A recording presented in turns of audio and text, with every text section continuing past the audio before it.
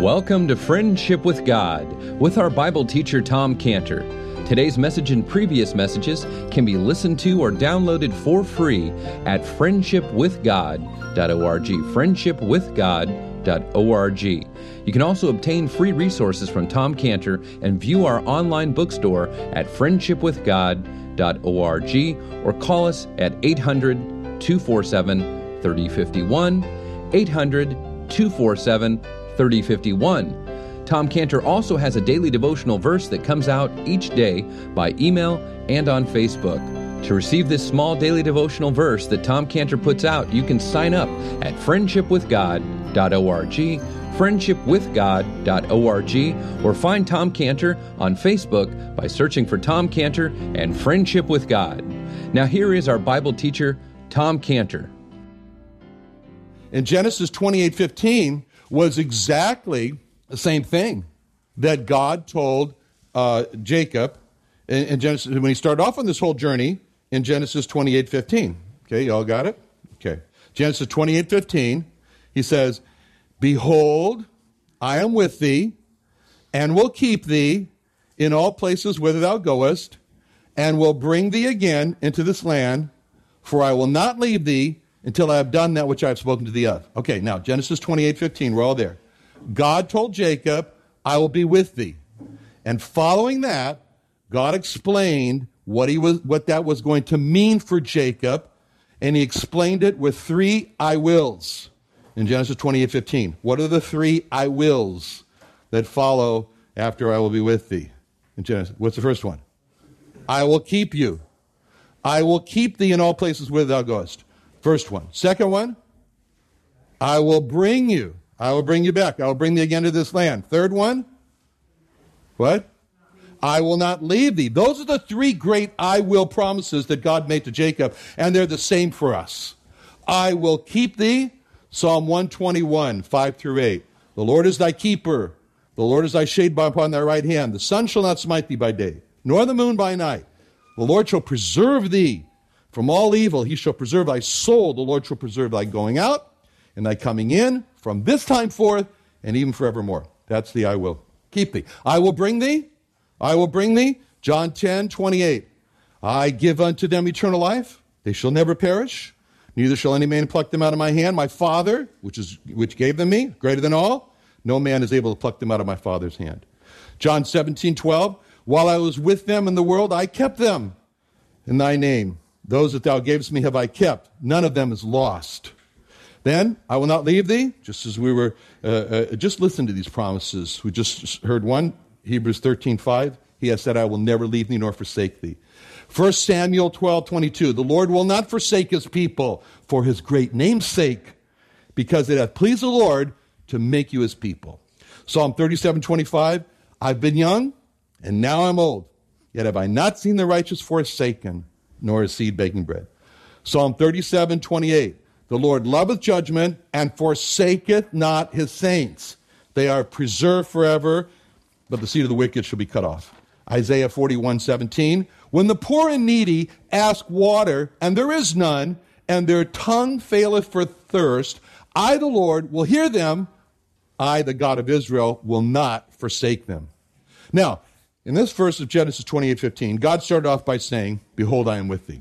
When God said, "Behold, I am with thee," the word behold, it means look at this. You know, it could be seen as a command.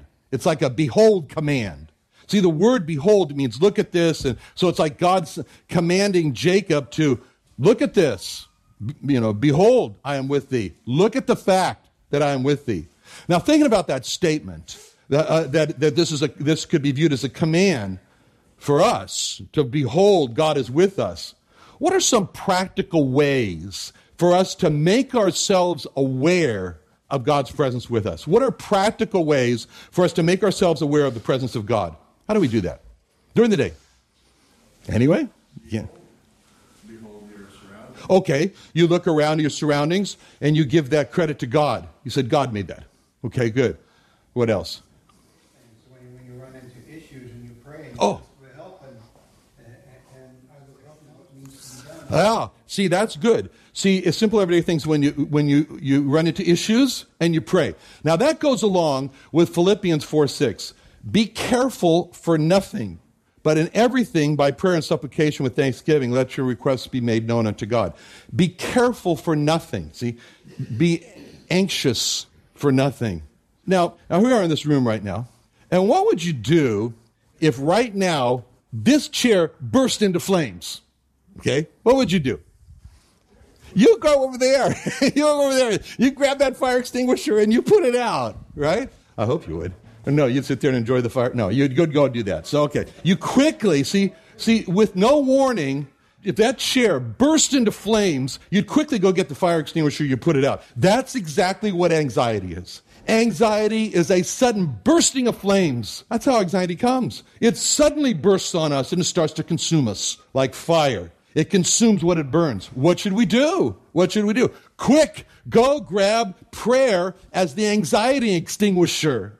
Okay? That's a fire extinguisher. Prayer is an anxiety extinguisher. Prayer extinguishes anxiety. Why? Because when we pray, we talk to God who's present with us. When it says be careful for nothing, don't let anxiety consume you like fire.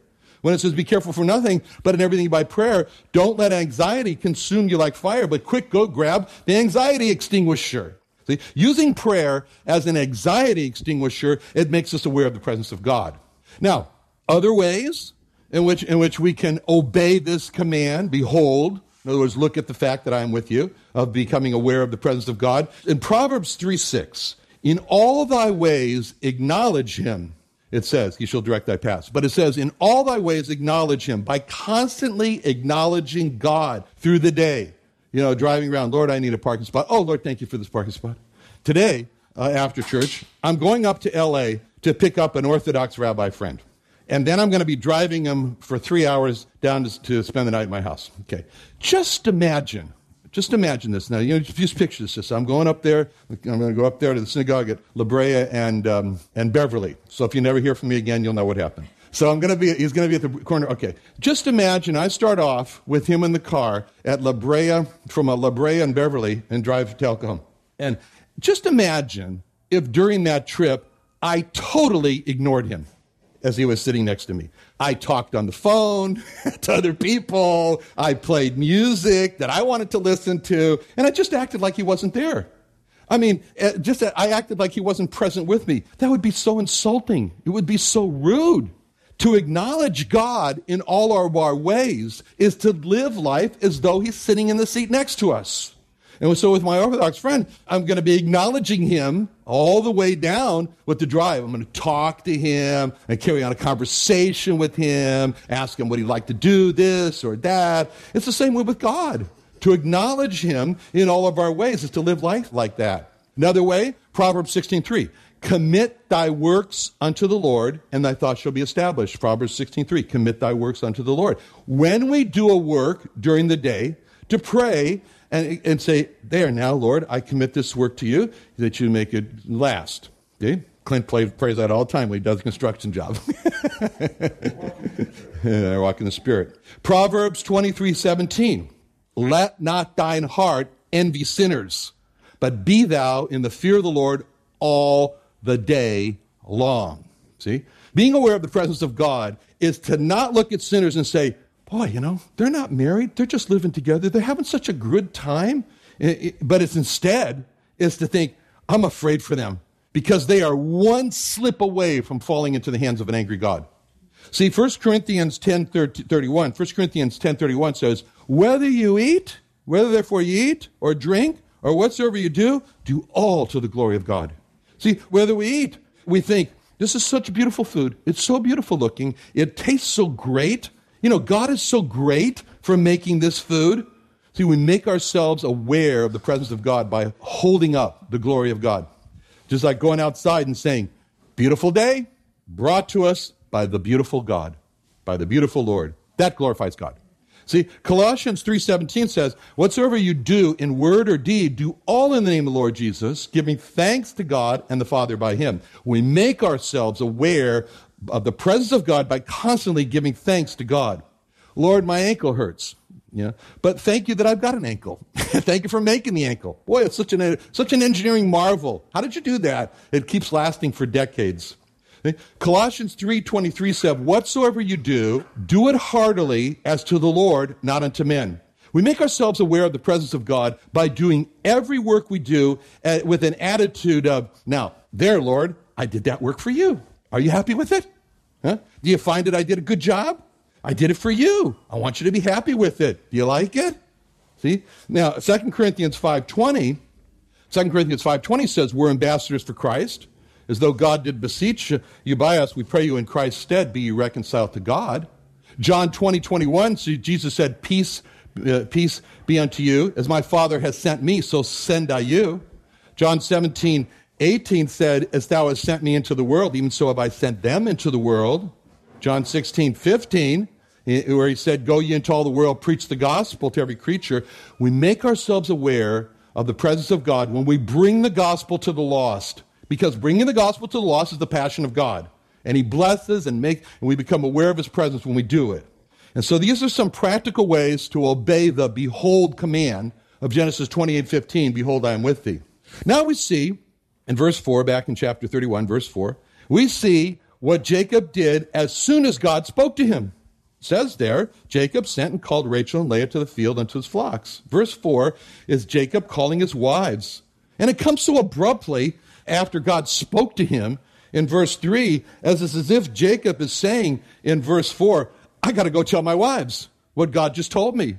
See, verse 4 tells us that Jacob, well, first of all, he only called Rachel and Leah. He didn't call Bilhah and Zilpah, because he didn't really view them as his wives, just Rachel and Leah, but that's another issue. But what's important from verse 4 is that Jacob called not just Rachel, who was his favorite wife. Really, he was the only one that he ever viewed as his wife, but Jacob also called Leah, which shows that Jacob has finally come around to recognize Leah was also his wife. See, in verse 4, we see Jacob as the husband in accepting the wife Leah that God gave him. Now, this has come over a period of 20 years, took a little while. We haven't seen Jacob really honoring Leah before, except making babies with her. But as a matter of fact, we remember how Jacob viewed Leah from when Leah named Simeon, where we read that Leah said in chapter 29, verse 33, the Lord hath heard that I was hated. So Jacob hated Leah, and he did not accept Leah, and he did not honor Leah as his wife. But now in verse 4, we see Jacob accepting Leah as he honors her by pulling her into his confidence. Jacob has learned the hard way that the woman that he really loved and wanted turned out to be an idolater and a heartache. And this shows us, in this passage here, that if a man loves his wife at first, and in the first part of his marriage is like the night when he thinks he's married to Rachel, and then over time, he wakes up and finds out that he's married to Leah, that he hates, and he does not love her anymore as his wife, and he does not honor her anymore as his wife, and he wants to now divorce her. If he just stays married to her and lets God work in him, then in verse 4 will happen. When he comes around to accept her, to honor her as his wife, and hopefully love her. That's an encouragement in verse 4, because marriages that are on the rocks and heading for divorce, so many. One of the messages from verse 4 is hang in there, and don't leave that person that you're married to. Now, we also see in verse 4 is where Jacob calls his wife to come. And where did he call his wife to come to? The field. The field. Why did he call his wife to come to the field? His wives go there. Well, one reason is because it was convenient. That's where he was. So it's a convenient place for them to be. Another reason is that's where Laban and his sons were not. So it was a safe place to meet. Another reason, he couldn't expect Leah to go into Rachel's tent. That would also not be a safe place. And he couldn't expect Rachel to go in Leah's tent. That would also not be a safe place. So the field is a safe, convenient, neutral ground to meet. Now, verses 4 through 6 here that we're in, they're really a close-up of this inner confidential meeting between Jacob, the husband, and his wives. I mean, every time I say this, Jacob, the husband, and his wives, I want to say the wife. And it kills me to say wives. But unfortunately, Jacob had wives. But that was Jacob's issue. That was his problem. So anyways, we have to say wives. So in verses 4 through 16, they're like a family close-up meeting. And this shows a great aspect to the Word of God. You know, the Word of God is like one of those camera booms. You ever seen those camera booms like they have, where the cameraman is sitting on the end of the boom? You ever seen those, Matt? You seen those? Yeah? And sometimes the cameraman, will bring the boom way out. And he gets the big overview scenes, and that's what the Word of God is like.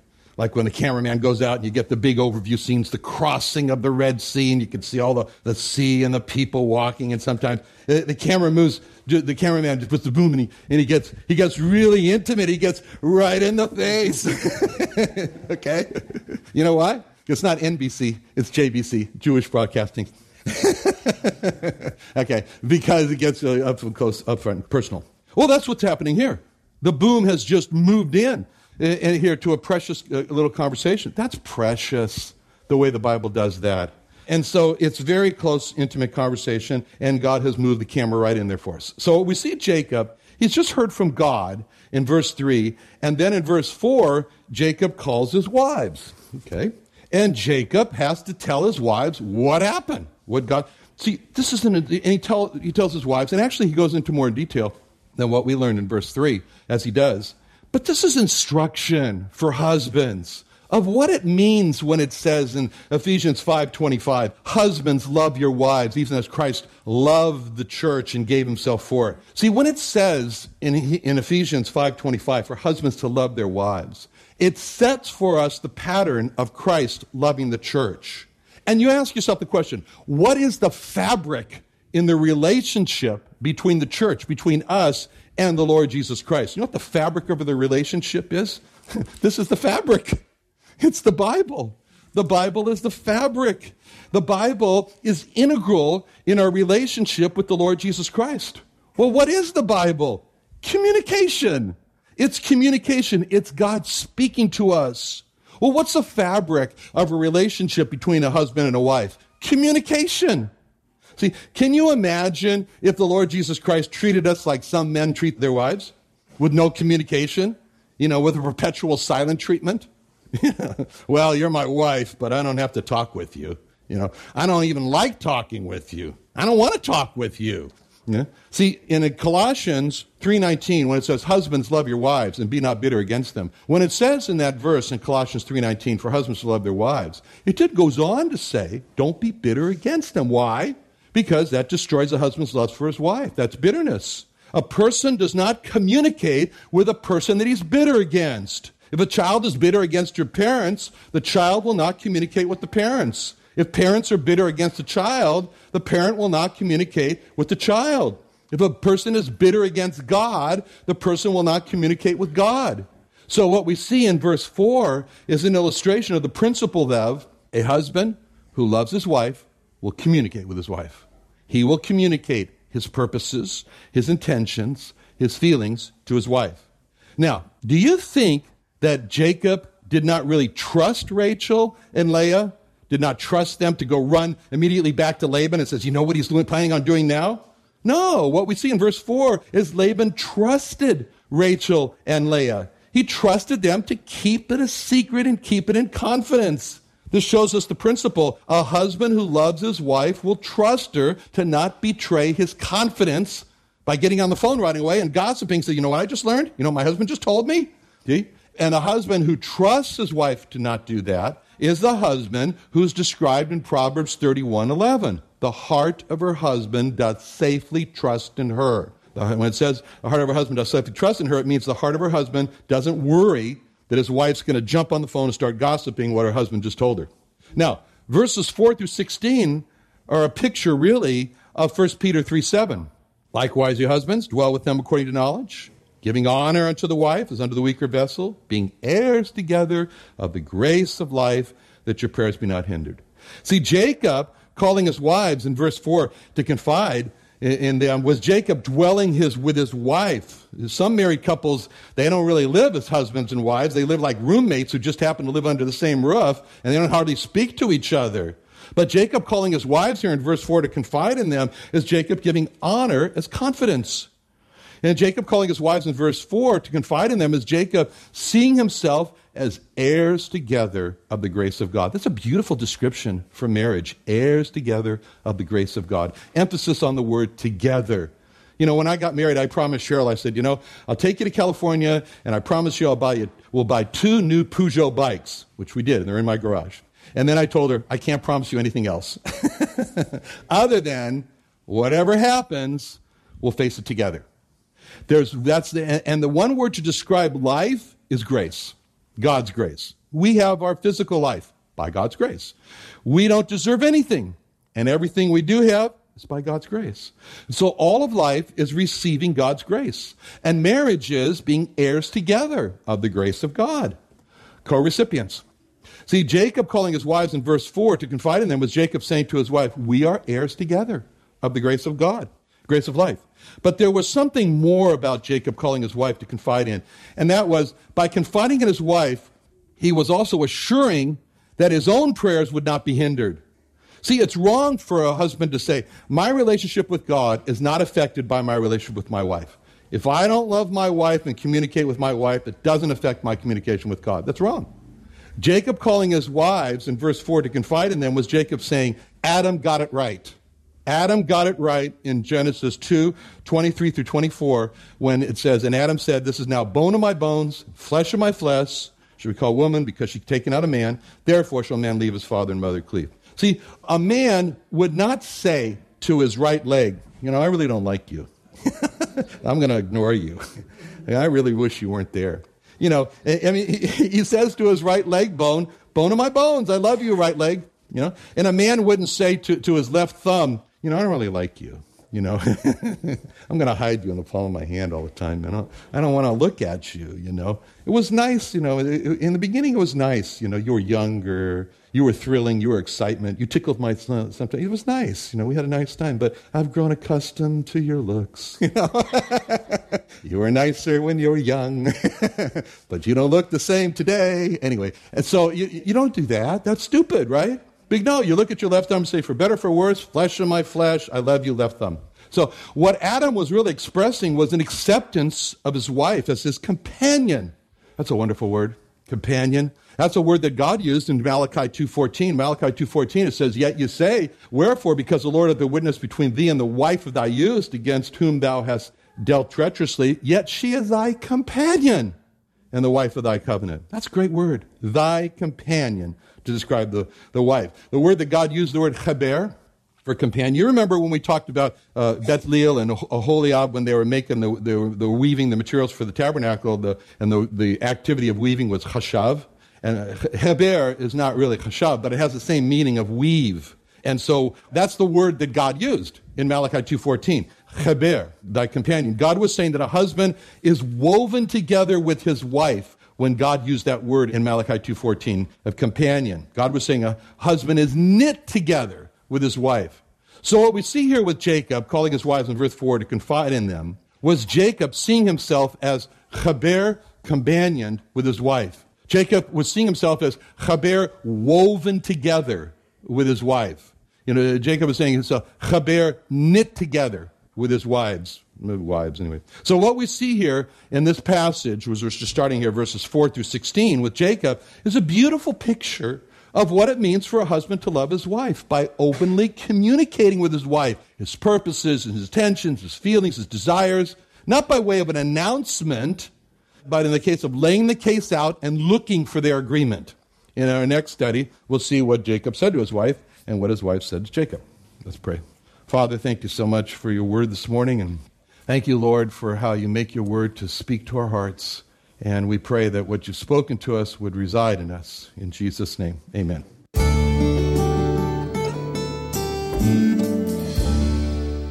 Another wonderful day studying the Bible with our Bible teacher, Tom Cantor, here on Friendship with God.